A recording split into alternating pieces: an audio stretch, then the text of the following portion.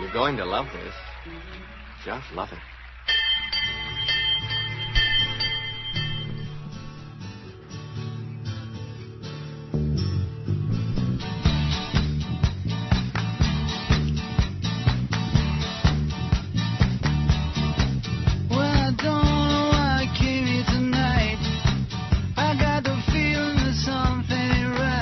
Why I'm so scared in case I fall off my chair. Never ever scared. Plus there's no stairs here, so you know. Yes I am. Yes I am stuck in the middle with you once again right here live in Los Angeles on KPFK's The BradCast. I'm Brad Friedman, your friendly citizen, investigative blogger, journalist, troublemaker, muckraker, and all-around swell fellow, says me, from BradBlog.com, broadcasting live on 90.7 FM in Los Angeles, 98.7 FM in Santa Barbara, 93.7 FM in San Diego, 99.5 FM in Ridgecrest and China Lake, up the central coast of California. And, of course, coast to coast and around the globe on kpfk.org. Also, you can find us on the Stitcher radio app, the TuneIn mobile app, and now on the Progressive Voices channel on TuneIn. Delighted to be here. Delighted you could join us this afternoon for another live program. We're going to be joined by a guest shortly here, but before we get there, a couple of news items I want to hit. Yesterday, outside Houston in Cypress, Texas, 14 people were stabbed at Lone Star College. You may have heard about that. This madman who went on a stabbing tear. I wanted to point out, however, that of the 14 people injured, currently 2 are listed in critical condition, but so far 0 have died. I mention this because on the day of the Newtown shooting back last December, I want to say the wingnuts, but really the tools who are doing the work of the NRA, the first thing they ran out and said, hey, it's not so bad that 20 kids were killed, 26 people were shot in Newtown, because if we ban guns, if we ban weapons, look what happened today in China. And that same day in China, in a kindergarten, I believe it was, 21 kindergarten kids were stabbed with a knife. What the apologists for the gun industry failed to note back then, and haven't noted today either, so I'm noting it again, is that none of those kids in that Chinese kindergarten were actually killed in that knife attack, much as none of the 14 folks at Lone Star College in Cypress, Texas, none of them died either. You suppose that would happen if we had if this nut job had an automatic rifle with 30 or 100 rounds in his magazine? In the meantime, NRA champion Senators Joe Manchin from West Virginia, Democrat, and Pat Toomey, Republican from Pennsylvania, 2 senators with an A rating from the National Rifle Association, announced they've reached a bipartisan deal to expand background checks for gun purchases. Republicans seem now to be buckling on their previously promised threat to filibuster any gun safety legislation, so we may see a vote in the U.S. Senate on Thursday if the Republicans allow it, and if Harry Reid allows it. Remember, he was the one who said there's probably not going to be a vote on the ban of assault weapons, high-capacity magazines. So there will be, we think now, a vote on expanded background checks. Well, that's good, since more than 90% of Americans, including 88% of Republicans and NRA members, by the way, support universal background checks. The fact that we haven't had a vote even up until now, frankly, is a disgrace. Meanwhile, the NRA, which until a few years ago had called for universal background checks themselves for everyone, they say in response to the deal today between Manchin and Toomey that background checks will do nothing to stop shootings. even though tens of thousands of gun sales have indeed been blocked to criminals in the existing background check system, which only covers about 60% of sales. TPM reports today that the Manchin-Toomey agreement is, quote, less restrictive than President Obama and Democrats had hoped for. It would require criminal background checks for firearm purchases at gun shows and internet sales, but would exempt non-commercial private sales and transfers between friends and family members. So we will see what happens as the week progresses on that front. Meantime, we'll talk in a little bit about an amazing comment today from a Republican about climate change. You're not going to want to miss that. It's from Republican Joe Barton, the one who apologized. You may recall, he apologized to BP back after the BP oil spill. Yes, he apologized to BP. And we've got some news now on an election fraud conviction from the 2012 presidential election. It's a story that we broke right here last year exclusively. I'm not going to tell you which candidate it involves, but it was a major candidate in the 2012 presidential election on the Republican side, one of the top GOP contenders. And yes, there are felony charges, more charges coming, and possibly more arrests on the way, say prosecutors. So you are going to want to stay tuned for all of that. Before we get there, however, this from Reuters, a federal judge has ruled the Obama administration broke the law when it issued oil leases in Central California without fully weighing the environmental impact of fracking, a setback for companies seeking to exploit the region's enormous energy resources.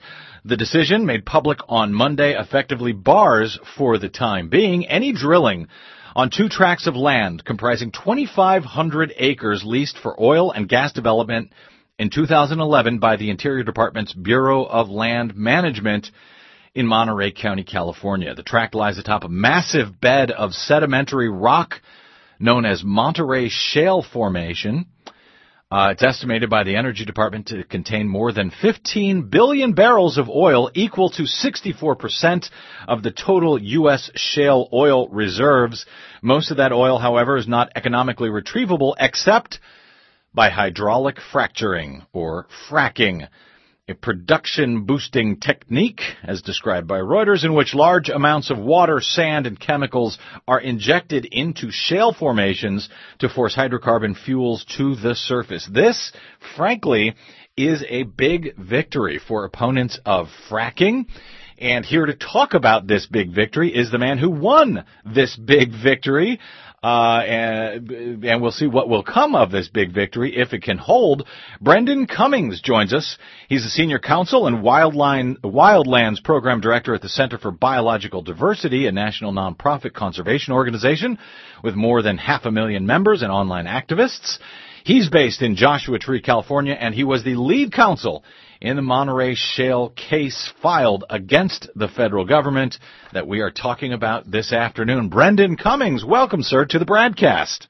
Thank you for having me on the show. Sure, thank you. Thank you for the good fight and for joining us here. The reason that this jumped out off the page to me, Brendan, this seems to be more than just a local issue. I know it's a victory up in the Central Coast of California, a victory, in the fight to preserve that area against the oil companies trying to get at that Monterey Shale. But this seems to me to be a much larger victory. You called it a watershed ruling yesterday, or this week in your statement in response to the ruling. Why? Why is this a watershed ruling, and what effect will this have nationally as you see it, Brendan?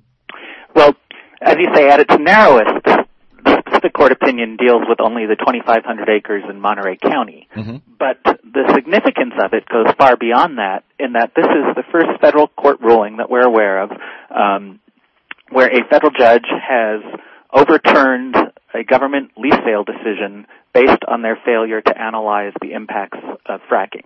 So over the past however many years, the federal government, through the Bureau of Land Management, has been offering lease sales in California and around the western United States where it owns land, with a very cursory, superficial analysis of what the potential impacts of such leasing and development would be. And we decided to challenge one of these leases, which was issued late in 2011 that covered lands in Monterey County. And the basis of our challenge was essentially that fracking changes everything. Any environmental analyses that don't consider fracking don't address the significant risks to water and air and other resources that fracking puts at severe risk.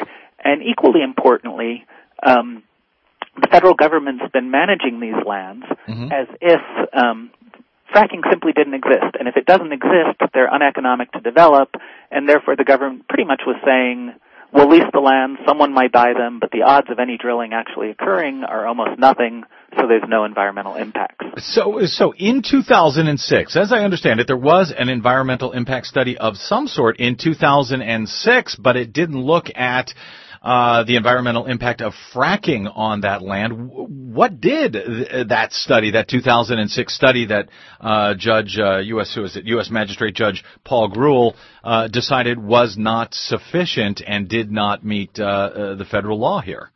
Yeah, that was a study that the government did as a big planning level document. It's sort of a federal equivalent almost of a county plan, where it lays out, here's the areas that we're going to protect for recreation, here's the areas that are important for wildlife, and here's these zones that we're going to open up for oil development. But it's a big picture look at things rather than specific. And when it was written, the agency was absolutely silent on fracking and the possibility that the rise and development of fracking, which was already occurring at that point in the eastern United States, might change things here. So, notwithstanding that, even in 2011, when the agency was well aware that oil companies were interested in fracking the Monterey Shale, even when we brought it to their attention, when Monterey County Water Agency brought it to their attention, the federal government instead stated, no, we're not going to look at it. We're going to stick to our old assumptions that these lands will never be drilled and therefore there will never be an impact. So the key thing for this case, in addition to it being the first successful challenge based on fracking to a federal lease sale decision, is that it forces the federal government to do a thorough analysis of what does fracking really mean for California.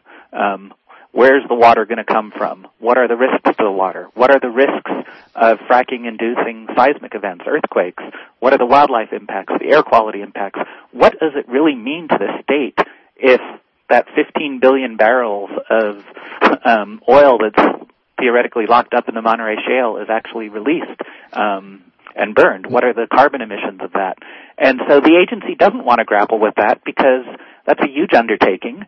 Because if there is a fracking boom in this state, it would fundamentally change California, and for the worse.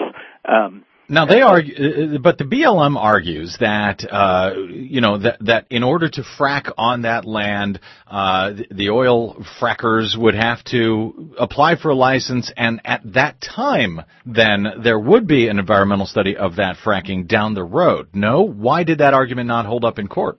Well, the government always likes to say, pretty much, it's almost a kindergarten excuse. I don't need to do it. We already did it before in 2006, or we're going to do it later. They never want to take responsibility to do it now. And the main problem with waiting till later to do the analysis is the government has already sold off public lands to oil companies for development. And so when they do the analysis later, they can't say no. They may be able to say, move your well 100 feet this way, or design your road this way or that way, or, here's some requirements in terms of the fencing you need to put around the property. But they simply cannot say at that point, don't drill. So it's an analysis, as Alice in Wonderland, first the verdict, then the trial. Right. They have already decided they're going to have to drill. So it's far too late to have the analysis at that point. So this is a matter, and in this case, this is a matter of getting in there before the oil companies actually move in, before they start setting up equipment and roads and whatever it is they're going to do, to nip this in the bud, so to speak, rather than trying to fight it after the fact, once they're already good to go. Is that essentially what we're looking at? Exactly. What we've seen from the government generally, the Obama administration in particular, is unwillingness to upset anything that has any forward momentum. So once a lease is issued, the oil company has a certain right to drill, and it takes a degree of political courage from the administration, from a federal agency, to say, sorry, we're going to rescind that lease. We never should have issued it to you. You know, we've seen the Obama administration staunchly defend the oil leases that the Bush administration offered up in Alaska for Arctic drilling. So the goal is to prevent these leases from ever being issued, because once they're issued, it's much harder to stop the oil development on them. Now, the judge found that the what the BLM had done here, the Bureau of Land Management had done, was in violation of the National Environmental Policy Act and the Mineral Leasing Act of 1920. Now, the National Environmental Policy Act, or NEPA as it's sometimes referred to, there had been some talk in the last couple of weeks that the Obama administration had been talking about adding the requirement that there be studies on the effects to climate, not just the immediate environment, but to the overall effects. So, in the case of the Keystone Pipeline, it's not enough to, find out how, what effect it's going to have on the immediate environment, but to look at the larger picture, of adding all of this carbon and fossil fuel to the atmosphere. Now, the White House quickly walked that back once it came out. But what I'm wondering is, in this case, is this something now that will be added to NEPA, to the National Environmental Policy Act, elsewhere? Do they now have to say, okay, it's not enough to just look at the immediate environmental, destruction that may happen with these projects, but we need to look at the broader picture, what will happen with fracking, earthquakes, poisoning the water, and those broader issues? Or is it too early to tell if it's going to actually change the national policy in that way, Brendan? I would say a bit of each. As a lawyer, I would argue that the law already requires that, and years ago we successfully sued the Bush administration to force them to look at global warming impacts under NEPA when setting fuel economy standards.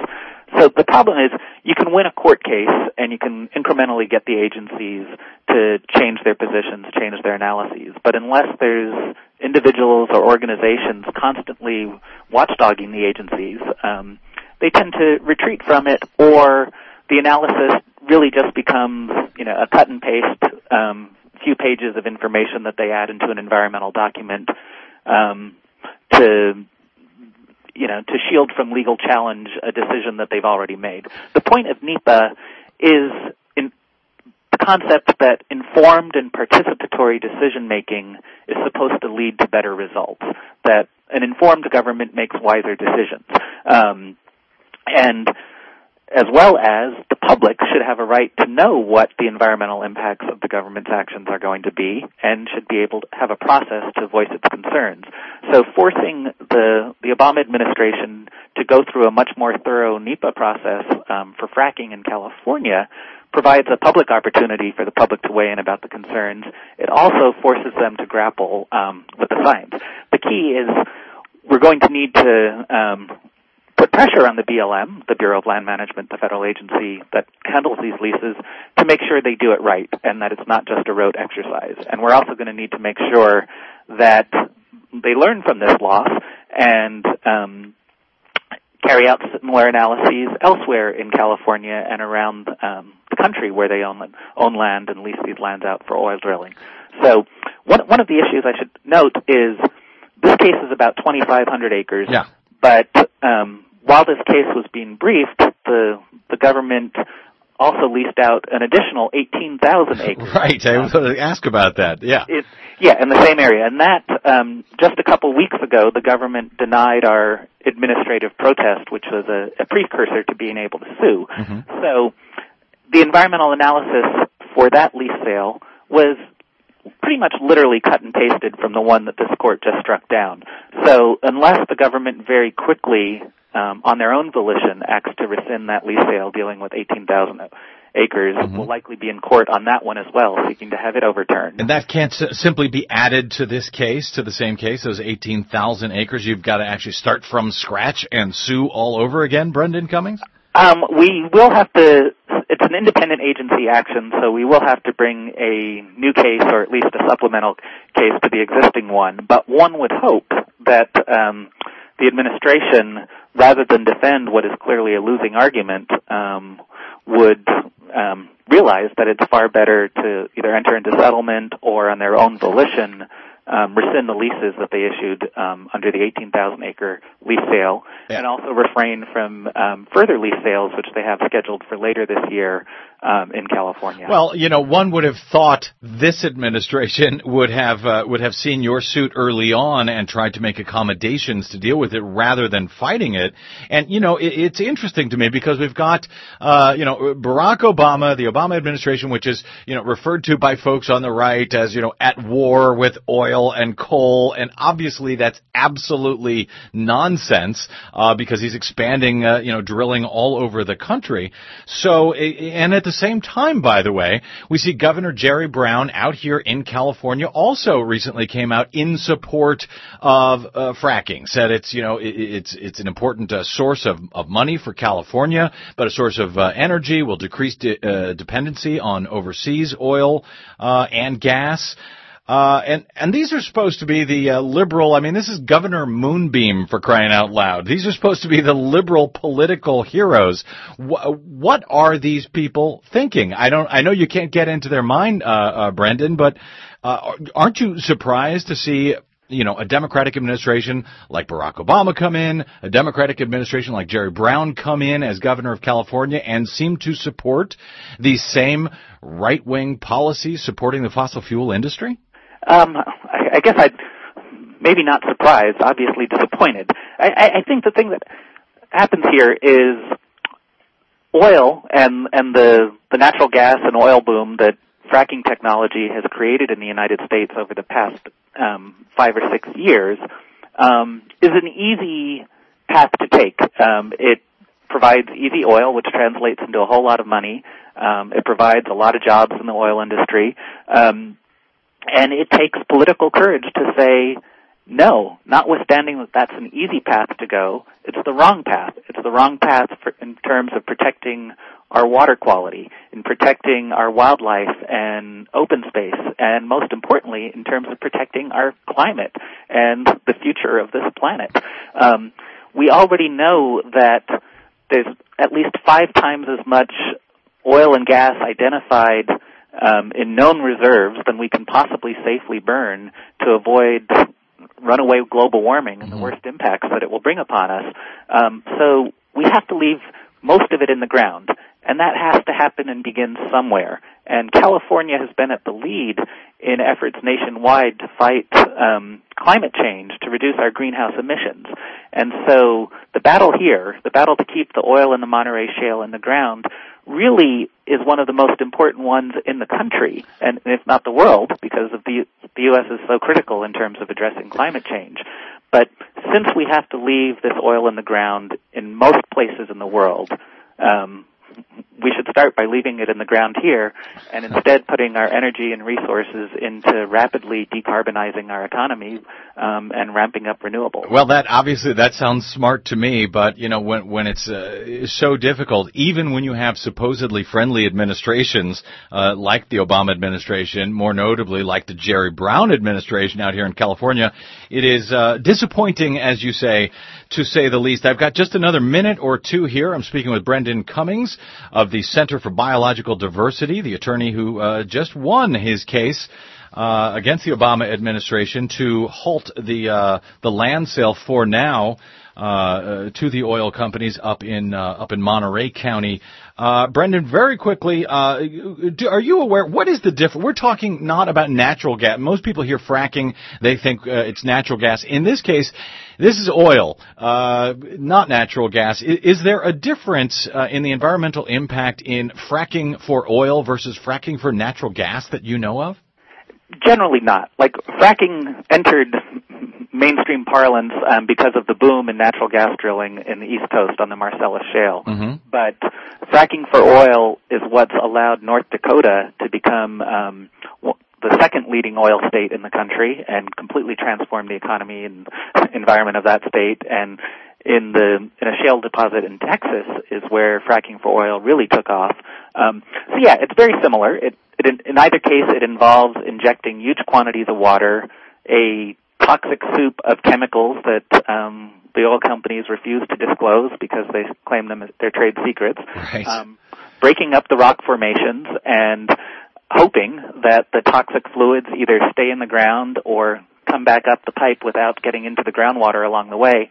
So yeah, it's a messy, dangerous, risky process, and there's technical differences, but big picture, it's just as dangerous here as it would be on the East Coast. And what could possibly go wrong? It was funny because as I was reading about this story, looking through the various reportage on it, I was only able to find one story of Virginia Hennessy from the Monterey County Herald, who actually mentioned the earthquake concerns. Here we are in California, after all, for crying out loud. Environmentalists, she wrote, environmentalists worry the fracking technique can contaminate groundwater.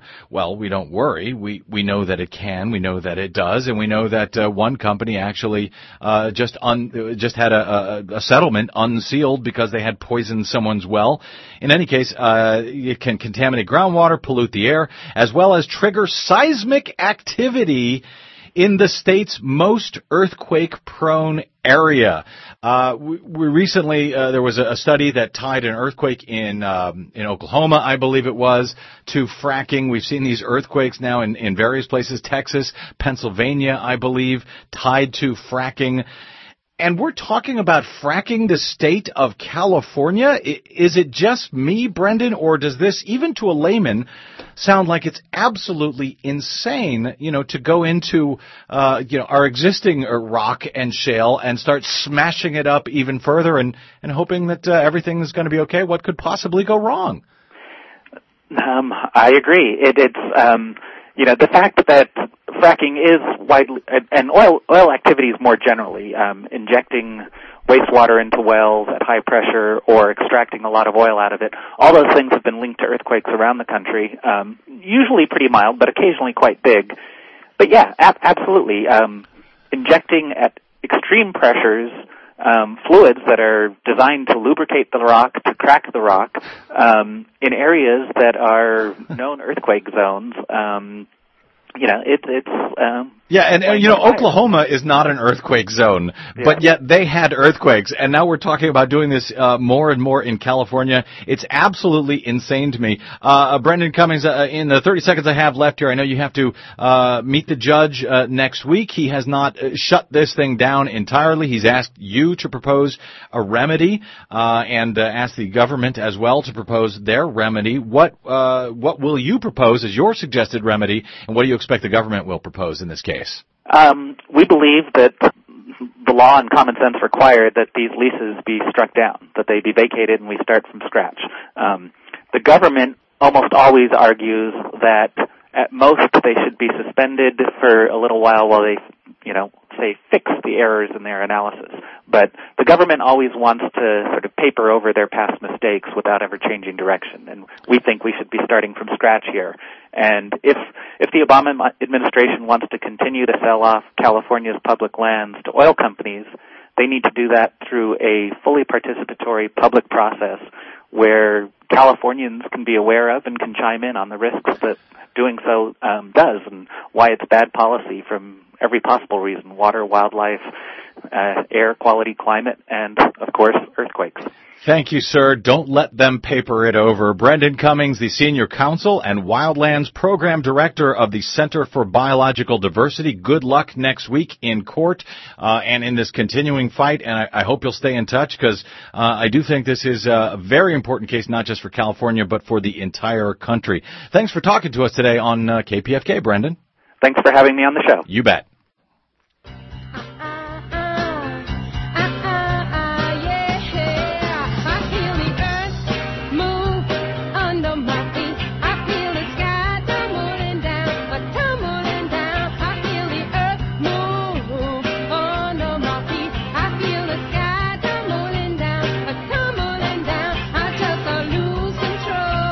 Losing Control right here on KPFK. This is your BradCast. We're going to come back and talk about an election fraud conviction Had some guilty pleas this week in the 2012 presidential election involving a top GOP contender. Okay, I'll just tell you, it's Newt Gingrich's campaign. You're not going to want to miss that. Plus, Desi Doyen is going to join us for the Green News and much more straight ahead. I'm Brad Friedman. This is your BradCast. Just a mistake. We hired somebody who turned in.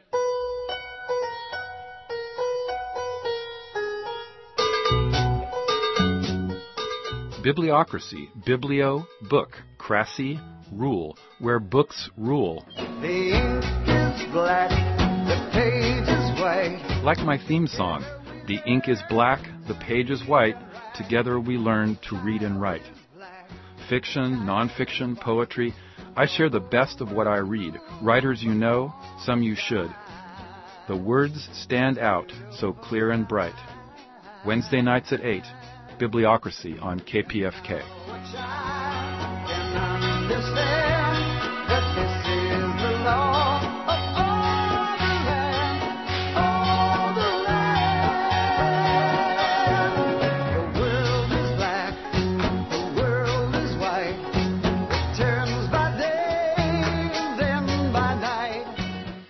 What is known, and the evidence is clear. I'm not alone. There are thousands of us here.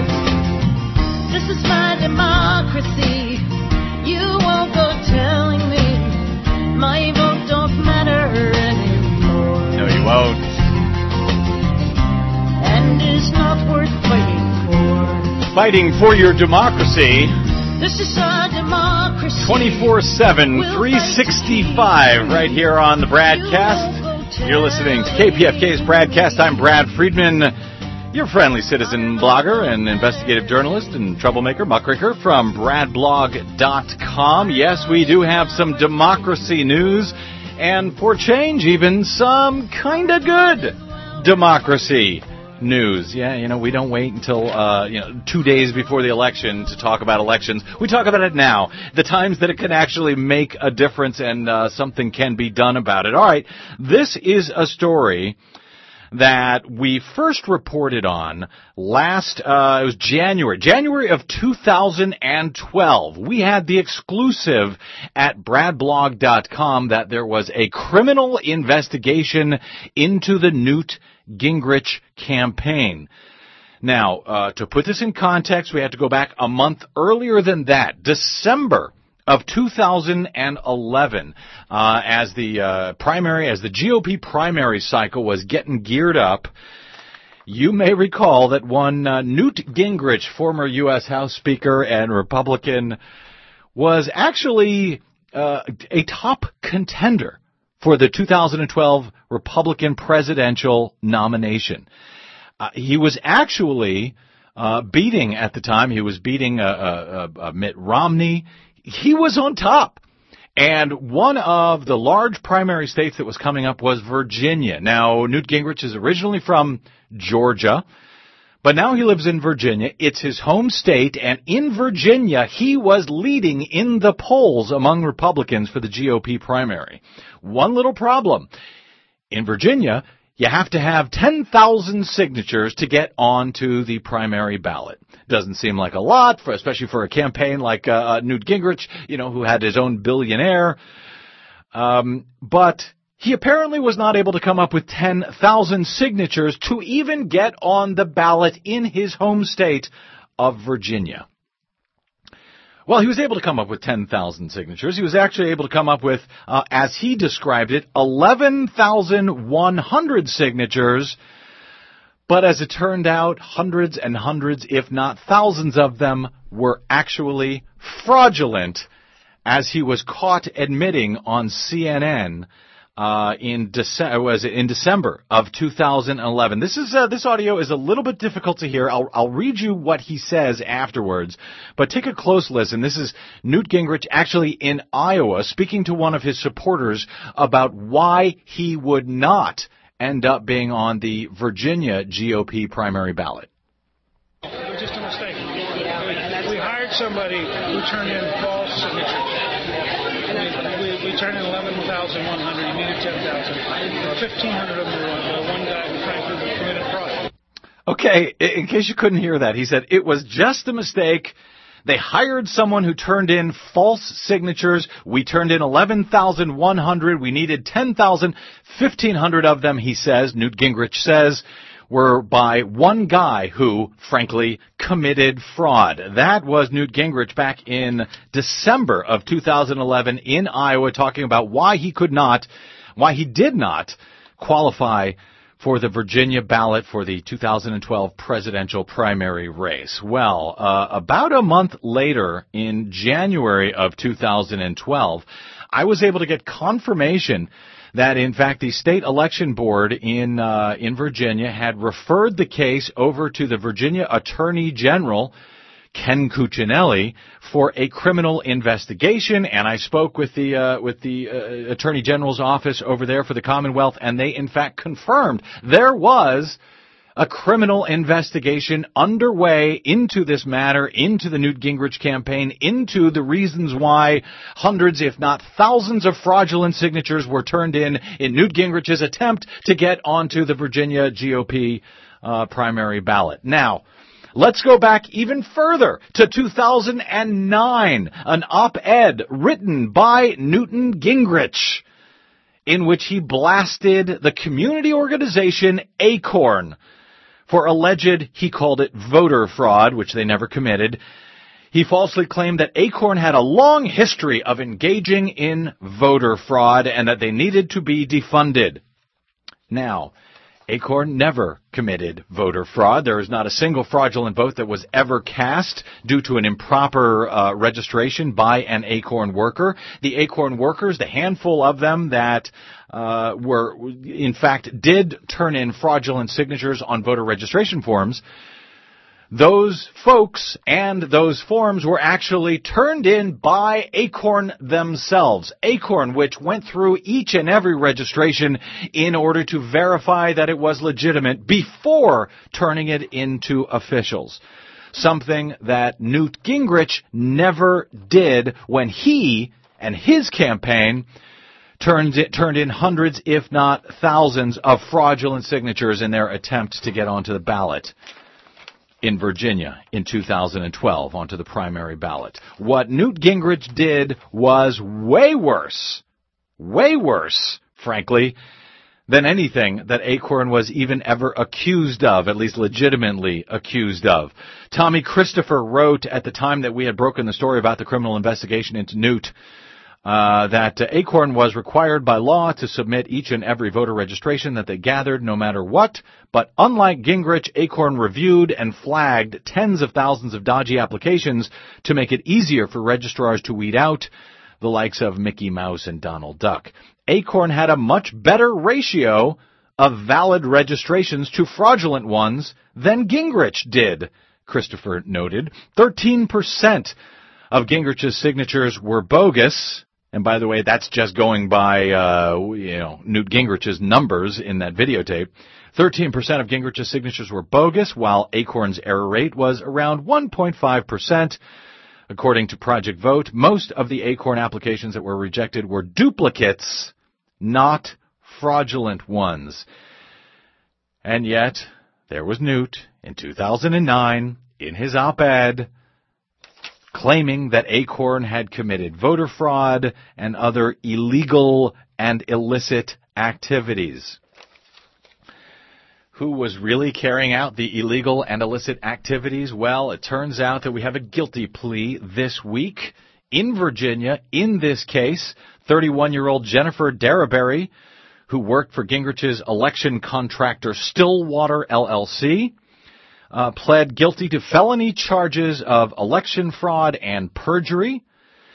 She, according to prosecutors, turned in some 400 signatures in the failed attempt to get Gingrich onto the Virginia primary ballot last year.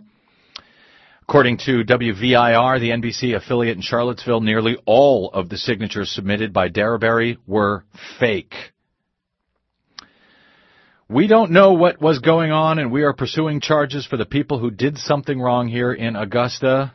This is Augusta, Virginia. On Mr. Gingrich's primary election, said Rupin Shah, Assistant Commonwealth Attorney. Shah says there were similar problems in other parts of Virginia where GOP candidates needed to get 10,000 valid petitioners to get on the ballot.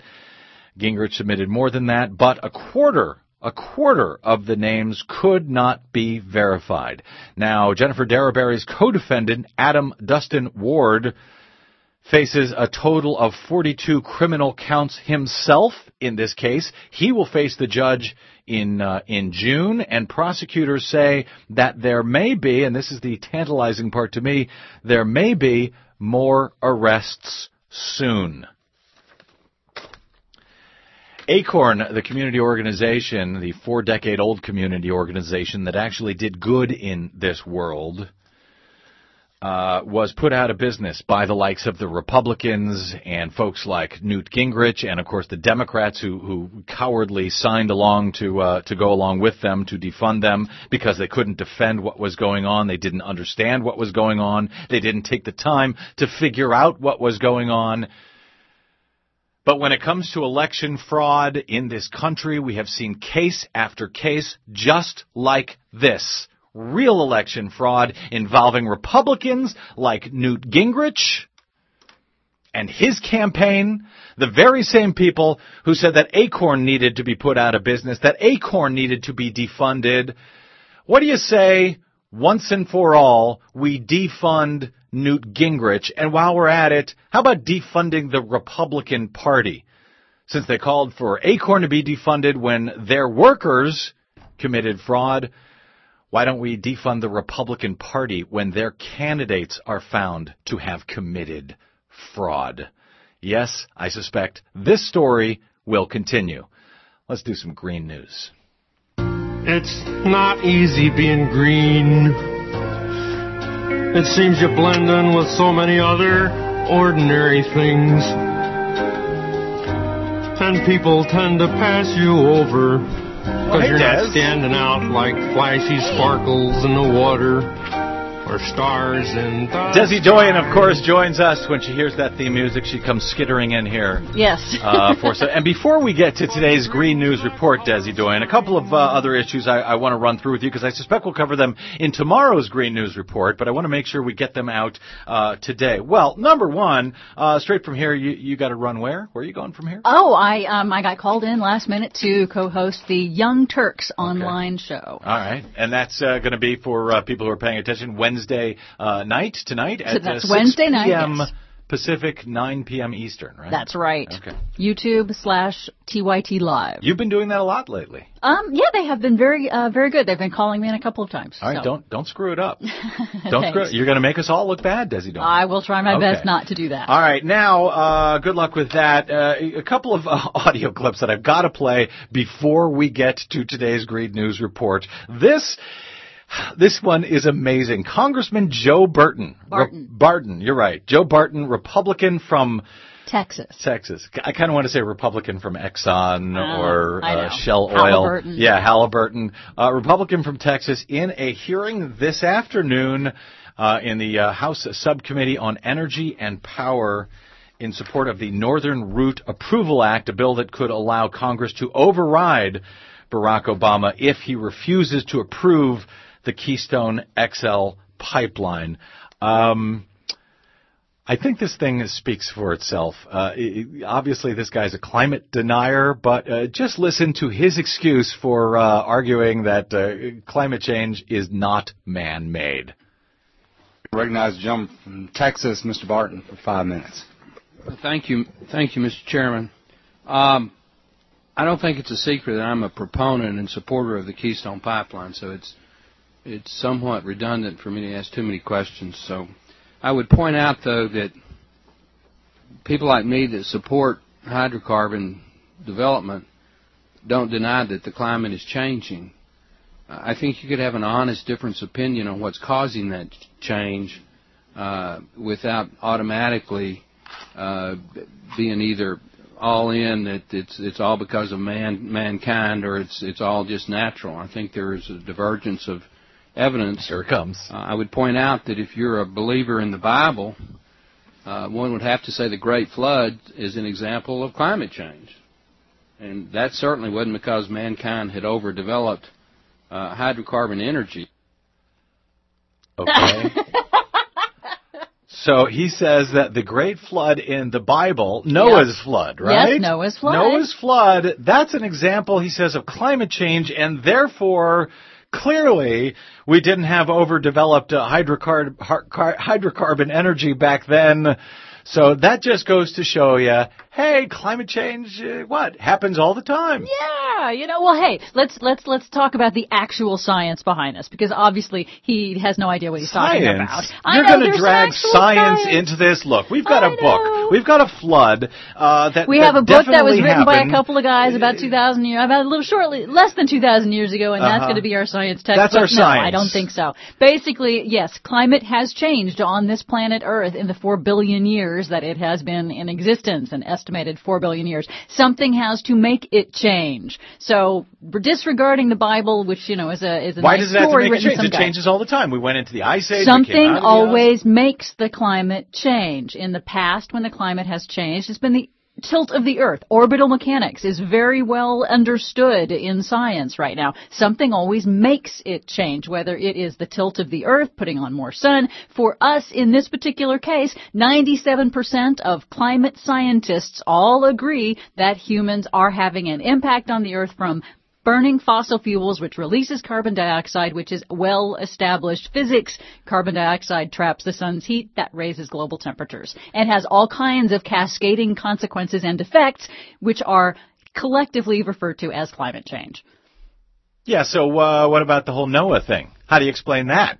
Well, actually, there is there is a study that suggests that Noah's flood might actually be a reference mythologically to when the ice ages, the glaciation that we have, where we have the sea levels go way up high and then they go way down low again. This is also part of the changing of Earth's orbit. Science So again. So it could be Science. it could be referring to the changes of the ice ages, but that's trying to figure out what people who lived in the Middle East 2,000 years ago were thinking. That's really difficult. You and your science. It's actually interesting that he says, I don't deny that the climate is changing. It was really only a year or two ago they did deny the climate was changing, and many of them still do. James Inhofe still does. So some of them are now saying, yes, the climate is changing, but man didn't cause it. Right. Now, to that end, do I have time for this? Yeah, let me play this clip. I'm not going to play the whole thing.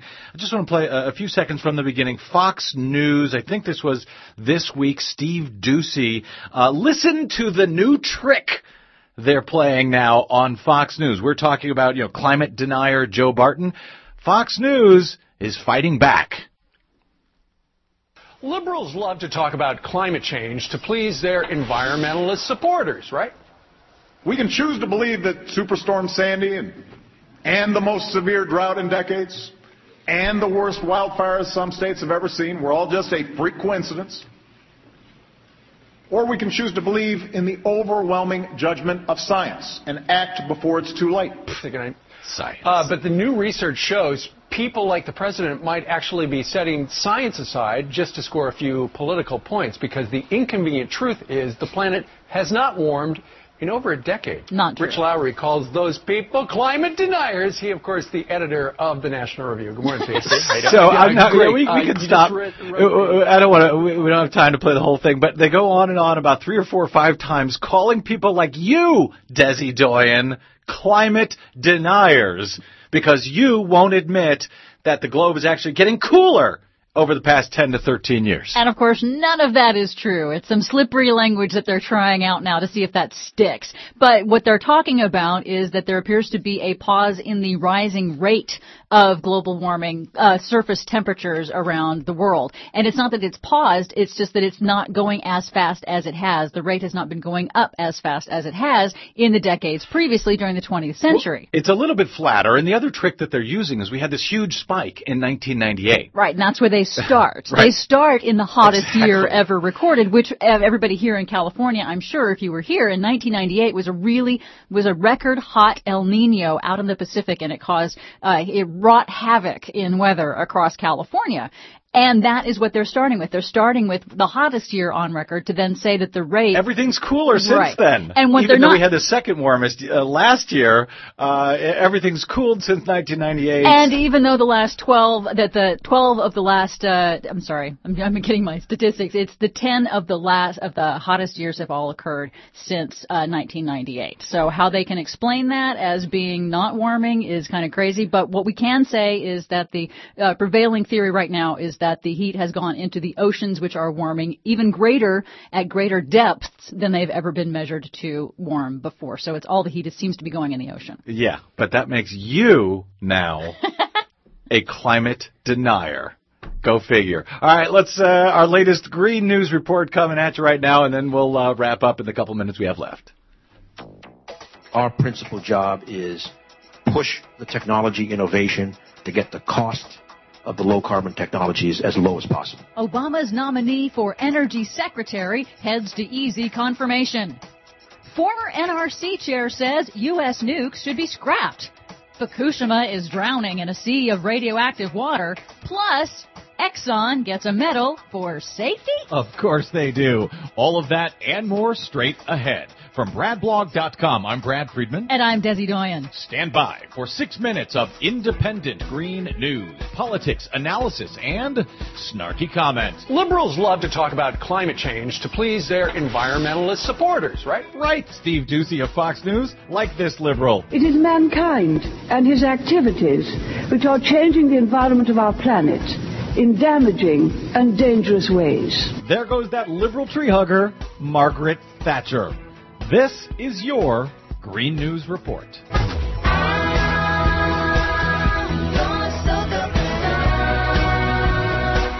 Okay, Desi Doyen, with the passing of former British Prime Minister Margaret Thatcher this week, the right has been bowing down to her as this terrific conservative icon, and yet when it comes to global climate change, I suspect they would run her straight out of Dodge. Oh yeah, her and Ronald Reagan are lefty tree huggers as far as today's right-wing media is concerned. In addition to that clip we just played about mankind causing global warming, here's a bit more of what she had to say just before she retired as Prime Minister. The problem of global climate change is one that affects us all, and action will only be effective if it's taken at the international level. Oh my God, global climate change? How was she allowed to say that? Was that just to please her liberal donors or whatever it is that Fox News just said? Well, like most traditional conservatives at the time, she actually believed in science and scientific data to inform policy. We do not live in that world anymore. Apparently not. Apparently that was her Achilles heel. She actually studied science at Oxford University. So while today's right-wingers are bowing down to Margaret Thatcher, I suspect they don't really know who she was. Anyway, what else do you have for us today? Well, the former chairman of the Nuclear Regulatory Commission, Dr. Gregory Jaczko, who left the NRC last year,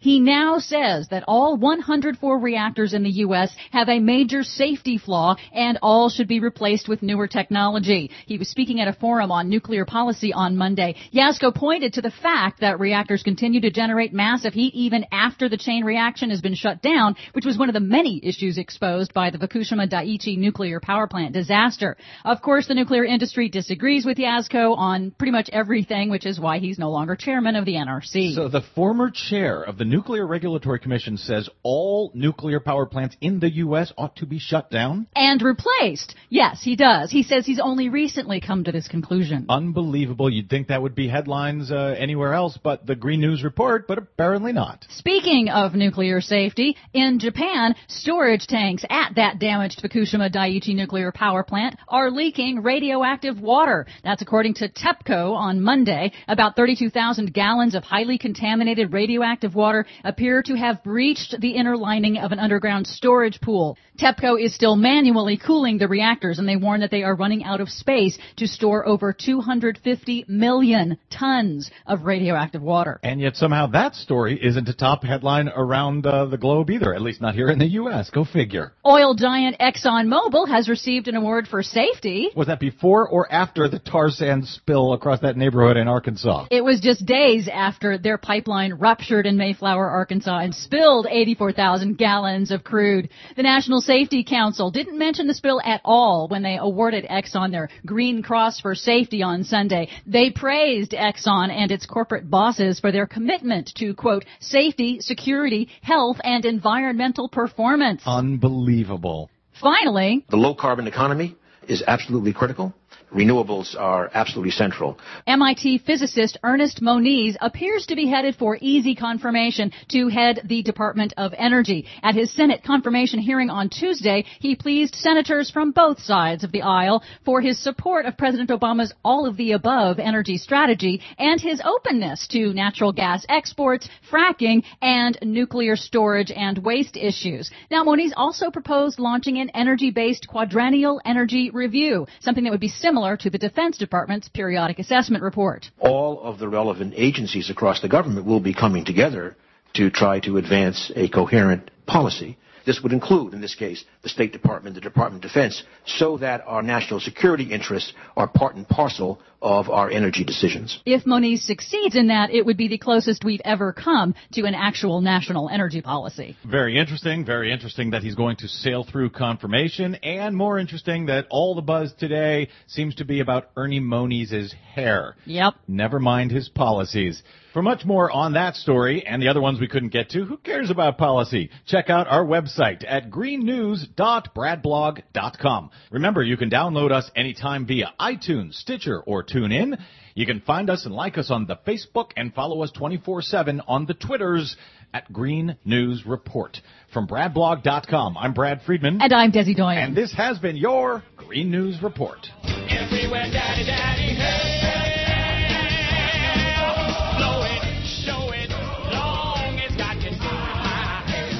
Yes, your potential new Secretary of Energy may have the hair, all hair. You have to go to our website, go to bradblog.com, get a look at his hair. Quite impressive. Hey, very quickly, in the minute we have left here, Desi Doyen, did Fox News, in their many hagiographies this week of Margaret Thatcher, did they mention what a fan she was of climate change action? No, I don't think they did, actually. That's one of the things I think is most stunning about, whatever you think of Thatcher's legacy, which was quite, anyway. Whatever mixed? You think of. You were going to be kind and say mixed? Mixed is a diplomatic word to say. But, she stood up in front of the United Nations and at other major confabs and said, we must take action on climate change. This was 23 years ago, and we are still waiting. We are still waiting indeed. Also, this National Regulatory Commission head says we need to shut down all the nuclear plants. The former chair of that commission? The former chair, Gregory Yasko, yes, he has been replaced, but yes, that is what he says. Why ain't that bigger news? You got me. That's amazing to me. The head of the Nuclear Regulatory Commission says, we got a problem in every single nuke plant in this country. Unbelievable. Check it out on our website. Indeed. Desi, I got to get out. Thanks. Good luck on Young Turks. Desi Doyen, our producer, and my thanks, of course, to Margot Paez, our associate producer, to G on the soundboard. Please stay tuned for the 4 o'clock report with John Wiener. He'll have the nation's John Nichols in D.C. on Obama's budget. I'm sure he's a fan. Also, my thanks to Brendan Cummings. You can check his work out at biologicaldiversity.org. We'll be back, same Brad time, same Brad channel next week. Until then, you can find me on the Twitters at the Brad Blog and at bradblog.com. I'm Brad Friedman. Good night, America.